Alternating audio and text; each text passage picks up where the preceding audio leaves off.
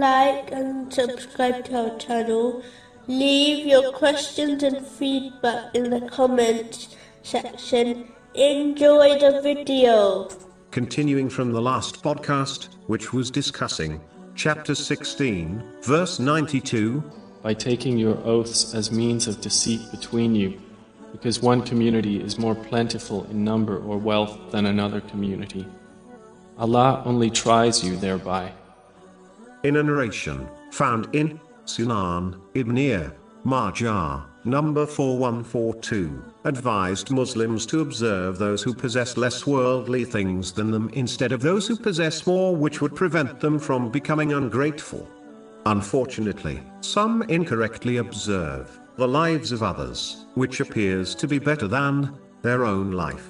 For example, normal people often observe celebrities and mistakenly believe their life is better. In most cases, this concept is not true, as people who appear to be in a better situation may well be facing difficulties, which would make others not wish to trade places with them. An outsider will only observe things from one point of view, but if they could see the whole story, they would realize everyone faces problems, and no one has the perfect life, irrespective of what one owns or how famous they are. Often this misconception is caused by the media, but people fail to remember that the aim of the media is to paint a certain picture of the lives of celebrities which look appealing to read about. In most cases, if they only reported facts without sugarcoating them, the majority of their customers would turn away from them.